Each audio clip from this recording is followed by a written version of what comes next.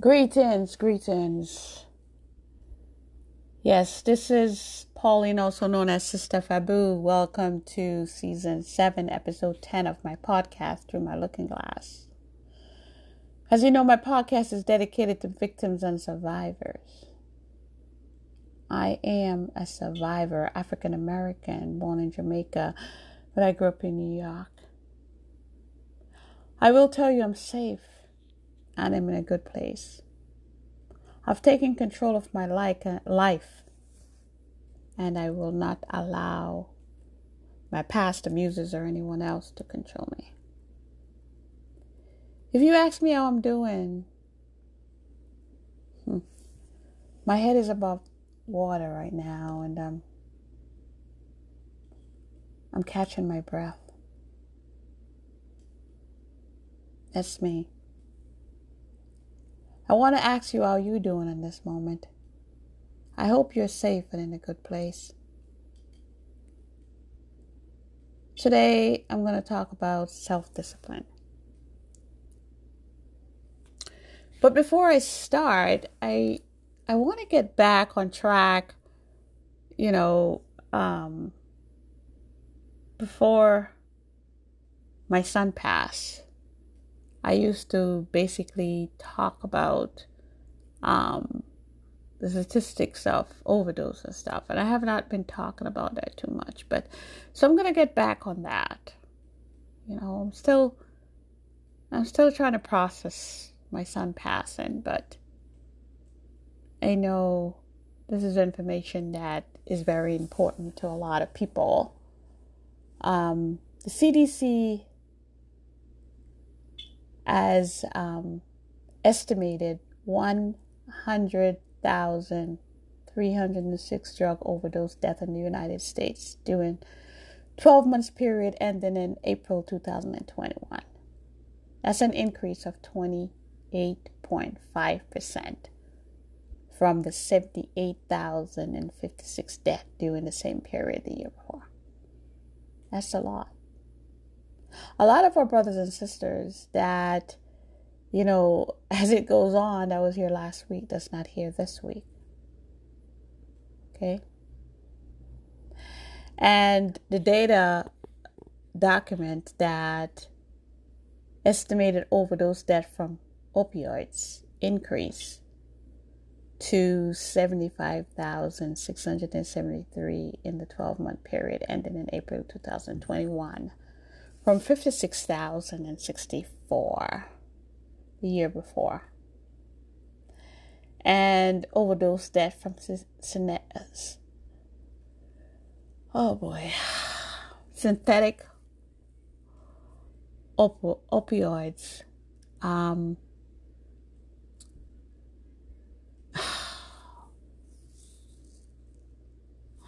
It's just hard because it's just, when I started this podcast, I said I'm going to dedicate it to victims and survivors because I am a survivor. I'm a survivor of domestic violence. But it's just hard every day when I hear I know there's a lot of our brothers and sisters dying from overdose, some of them not in the fault of their own, because it is a illness.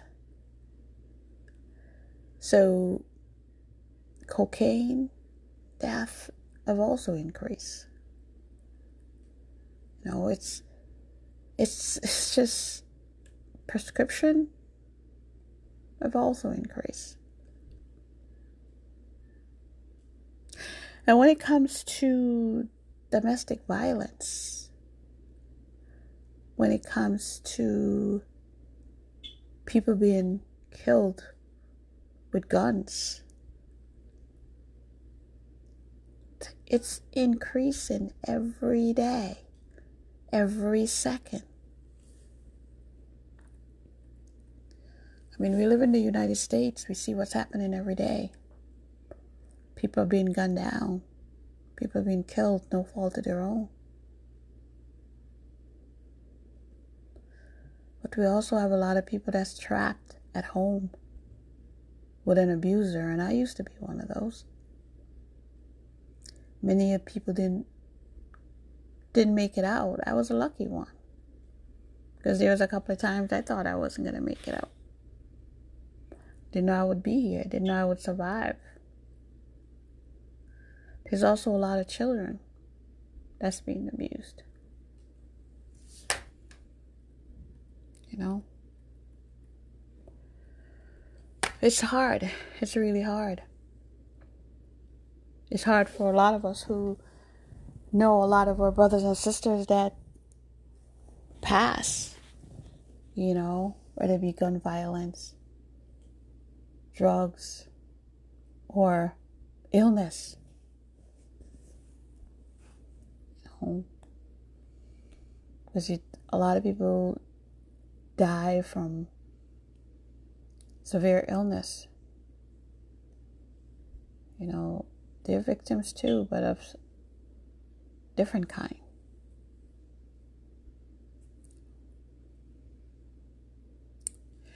So let's give thanks for all the people we know that have passed. For the time, give thanks for the time that we knew them, the time we had with them. Not for their passing, but for the time that we had with them, to love them.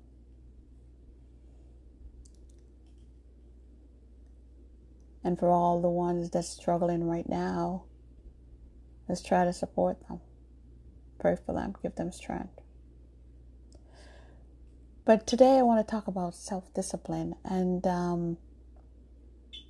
that kind of carry over to the same thing, because I know for myself, living in a domestic violence environment, there's a lot of things that I had to put in place to make sure that I survive every day or wake up every day. So, what does self-discipline mean to victims and survivors? It means, first of all, we have to set goals. And one of those goals should be to remove temptations. So, if you are a user and you know you should not drink or use drugs, we have to set a goal that say, okay, I'm going to stay away from the people who use and the places where those things are. And I know for those who drink, it's hard because there's a liquor store in every corner. And for people who use drugs, there's a drug dealer everywhere. Okay? And this might be silly, but, you know, I would encourage you not to take open drinks from certain people. It's funny because you don't know what people are going to give you in a drink. You know, you think they're giving you water, they put something else there. And you trust that person. So I always tell my kids that. Be careful. Don't take open drinks from people. You know. Make sure you know what you are drinking. And don't get to the point where you're so drunk that you take something and then you don't know what it is. Because your first goal should be to stay away from drinks or drugs. And if you're in a domestic violence environment, make a plan to escape from your abuser. One of the things that is very important is that you open a bank account in your name and put a little money. You might not have much, but put a little money in it little by little. And the good thing now is that you don't have to get a bank statement sent to your house. So no one has to know that you have a bank account. Okay? And practice daily or weekly diligence. There's things that you do, you know, at least on a weekly base or a daily base. Okay? And someone close to me always say me that, and I think it's so important. And some of the things could be, if you are a recovering addict and you need a blocker, make sure you use your blocker every morning before you wake up. That's very important. Make sure you use that. Make sure you take that. Be mindful. If you live in an abusive home, be mindful of your abuser's habits. Know your abuser's habits. It's very important.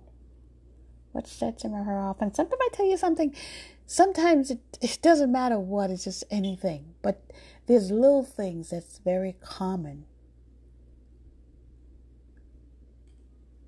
Just be mindful of those things. You might want to work out to improve your health. Some people like to go to the gym, and that helps them focus. And if that's important, do that. Eat a healthy breakfast. That keeps you going in a positive way. Eat a healthy breakfast. And if you have children, set aside 1 hour a day for your child to do what he or she wants you to do. Not what you want, but what that child wants. Because that hour is so important. You can go as far as saying making a date for you with your child once a month to take him or her out. And to do something that they want to do. That's also important. And if you have a partner, set an hour or two aside weekly, dedicated to you, both of you.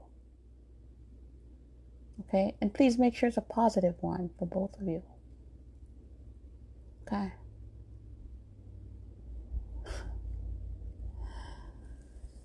Remember, always, then we have to remember why we started this. Is it to stay clean? Is it to be clean? Because you might be already clean and you need to do this to stay clean. You might not be clean and you want to be clean, so you want to start this. Have these things. And there's so much things that you can do. Depends on you yourself. What is important to you? I'm just talking about some things. Take a walk. Walk is good too. Start a garden. Okay? So why did you do these things? Is it to stay clean?